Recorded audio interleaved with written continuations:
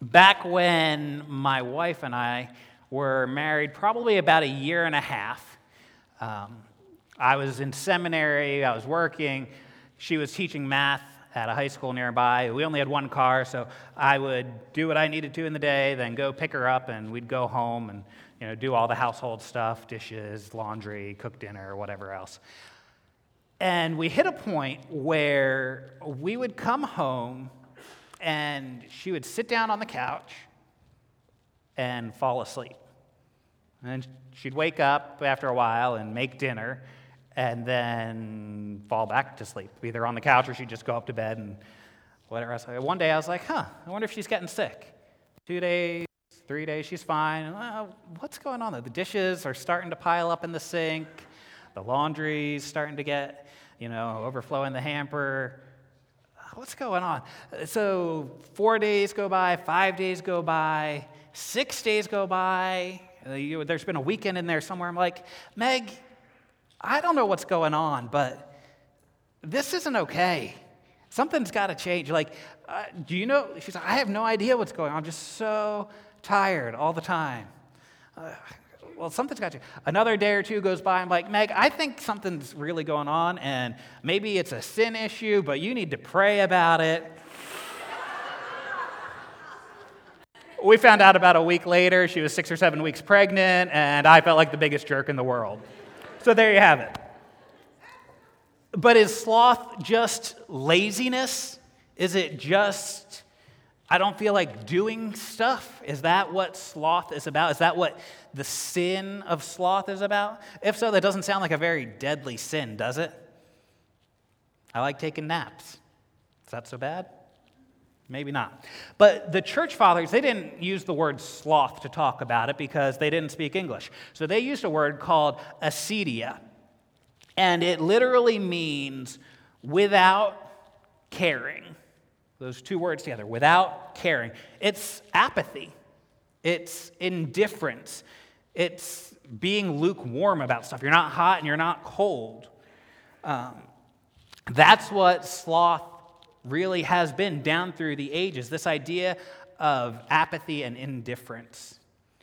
The virtue we're looking at in contrast to sloth is diligence. Now, I think as Americans, we're a lot more comfortable talking about stuff like diligence than we are about sloth. Think about some synonyms for that word diligent. If you think, call a few of them out. Synonyms for diligence. Perseverance, hardworking, dedicated, tenacity, grit. A few that I came up with were industrious, thorough, attentive, earnest, dedicated. We like those words, don't we? They make sense to us here in America. We want to be hard workers. But the word diligent, actually, it comes from a Latin word that actually has nothing to do with work. Can you believe it? The Latin word diligere, and I'm not a Latin scholar, so correct my pronunciation later, but it means to love or to take delight in. And so this idea of diligence carries with it this idea that we give our attention to, we give our care to those people and things we love, those people and things we delight in. Does that change the way you think about diligence? It did for me.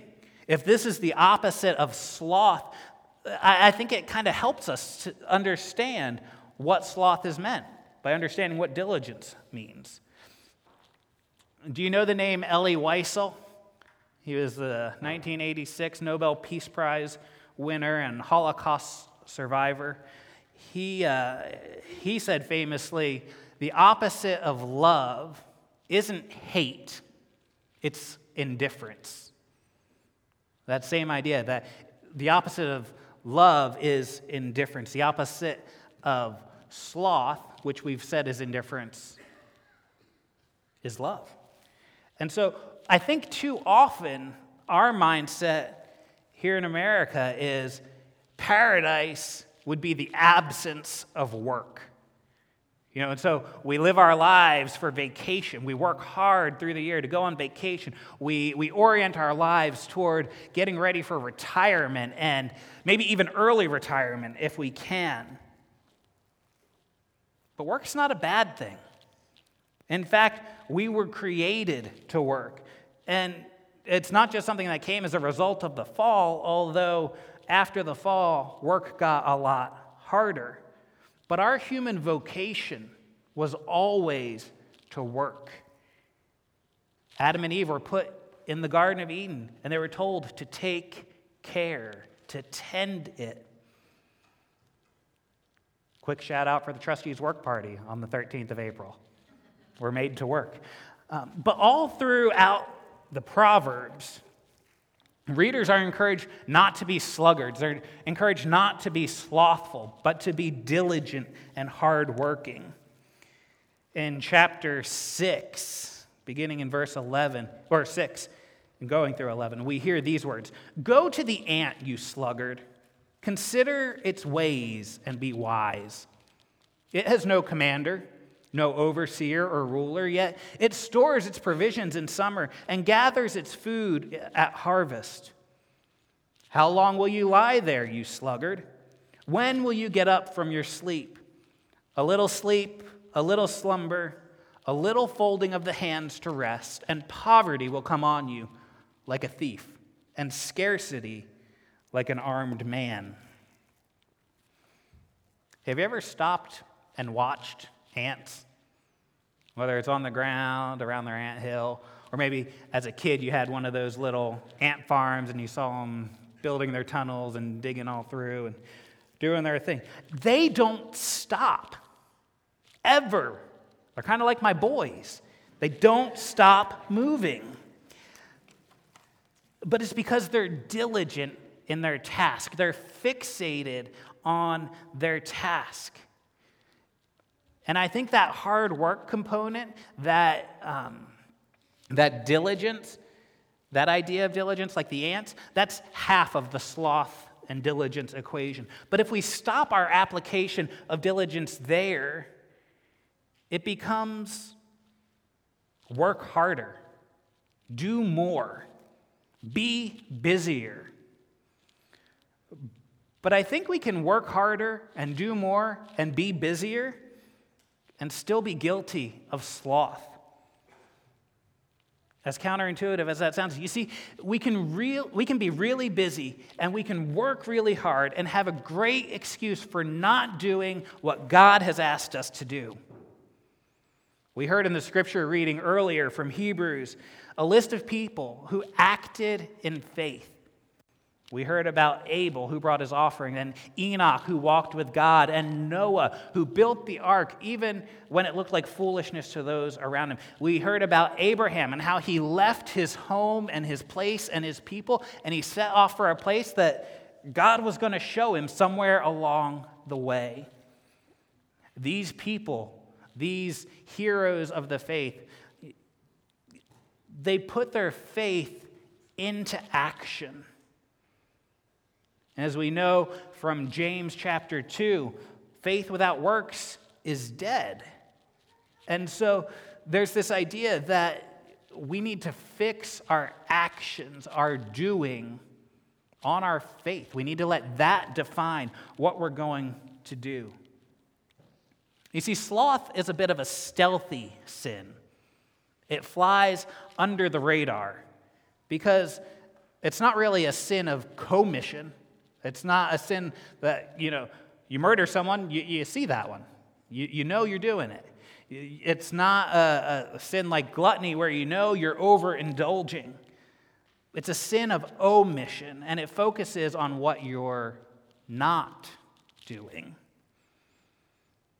We might be doing good things.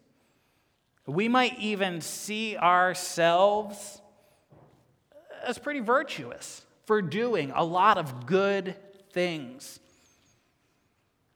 But if those good things take away our diligence for doing what God has asked us to do, it's sloth. What are those things then that God wants us to do? Wouldn't it be nice if there were a nice little punch list of things God wants me to do X, Y, and Z? And then I'll know that I've done all that God's asking me to do. I'll know that I've been diligent to what God is calling me to do. Well, I can't tell you what that list is. Not for each of you. I could tell you what the list is for me right now, these days. But the reality is, you probably know what that list is for you. You probably know what God is asking you to do. I think too often, we know what God wants us to do, and we choose just not to do it. So I can't tell you what's on your list today, but I can tell you this. It will never be less than worshiping together, studying together, and serving together. And it will never be less than love. If sloth is ultimately indifference, and that's what we said earlier, and the opposite of indifference is love, then the result is going to be that indifference towards the things of God. Susanna Wesley, who was the mother of John Wesley and Charles Wesley, who were the founders of Methodism. She is kind of, considered the mother of Methodism because she was the mother of the two who founded it. If there's no Susanna Wesley, there's no John and Charles Wesley. And if there's no John and Charles Wesley, there's no Methodist church called Trinity in Mullica Hill. But she had this quote that I thought spoke well to this idea of sloth that we're thinking about today. And she says, "Whatever weakens your reason, impairs the tenderness of your conscience, obscures your sense of God, takes off your relish for spiritual things, whatever increases the authority of your body over your mind, that thing is sin for you, however innocent it may seem in itself." There might be a lot of good things out there in the world, but if they're weakening your reason, if they're impairing your conscience, if they're obscuring your sense of God, then Susanna Wesley says, for you, that's sin. All those good things that are distracting you and taking you away from diligently following God and loving God and neighbor, it's sin, it's sloth. Sloth leads to a separation from God, but it also leads to indifference in our relationships with other people. So we try to avoid relationship or escape from it.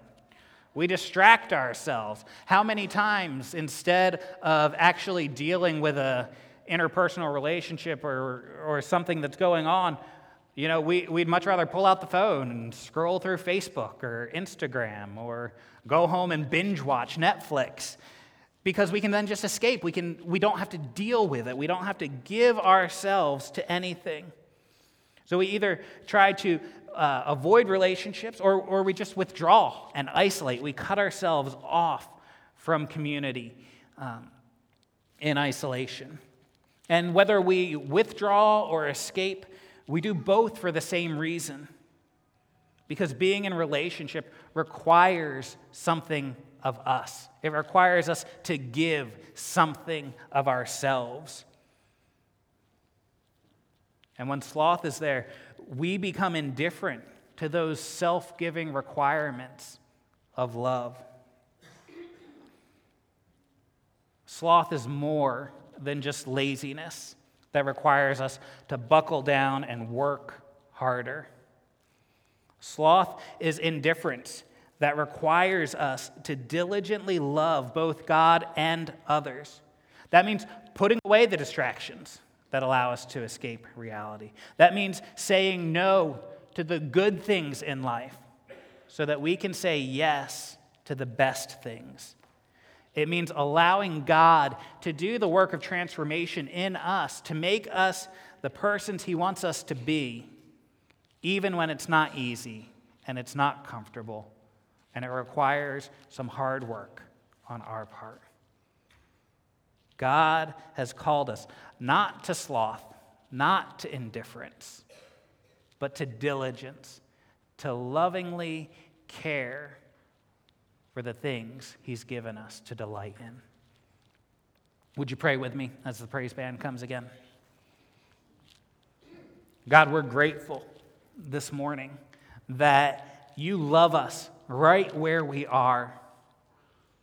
But we're also grateful, God, that you don't leave us there. You love us enough to do the work of transforming us and changing us and making us more and more into your image. God, we ask that today you would come and do that work in us. We ask that you would come and transform us so that we can be the people you've called us to be. And we can be diligent in following all that you've asked us to do. In Jesus' name, amen. Over the last 7 weeks, we've been looking at these 7 deadly sins. And if these sins were as far as we ever got, it would have been a pretty depressing sermon series. But we've also sought to identify those virtues that Christ gives to us to counteract these vices. Just as the 7 deadly sins all find their origin in pride. Anybody remember that from week 1? Last time I preached? All right, good job. But that they all find their origin in pride, that inward orientation to the self. But the virtues are all rooted in Christ, in love. And it's that self-giving love that orients itself outward toward others. So we can say with the Apostle Paul, but where sin increased, grace increased all the more. So that just as sin reigned in death, so also grace might reign through righteousness to bring eternal life through Jesus Christ our Lord. The band's going to lead us in a song, and if God's speaking to your heart about sloth or any of the 7 deadly sins we've talked about over the last few weeks, and you want to come and have a conversation with him about it, you're welcome to come and pray at the altar. If you want someone to pray with, just look up to me. I'd be happy to come and pray with you. God is doing a work of transformation in your lives, and he wants to take those vices, those 7 deadly sins, and he wants to replace it with his character. And he can do it if we'll let him. Would you?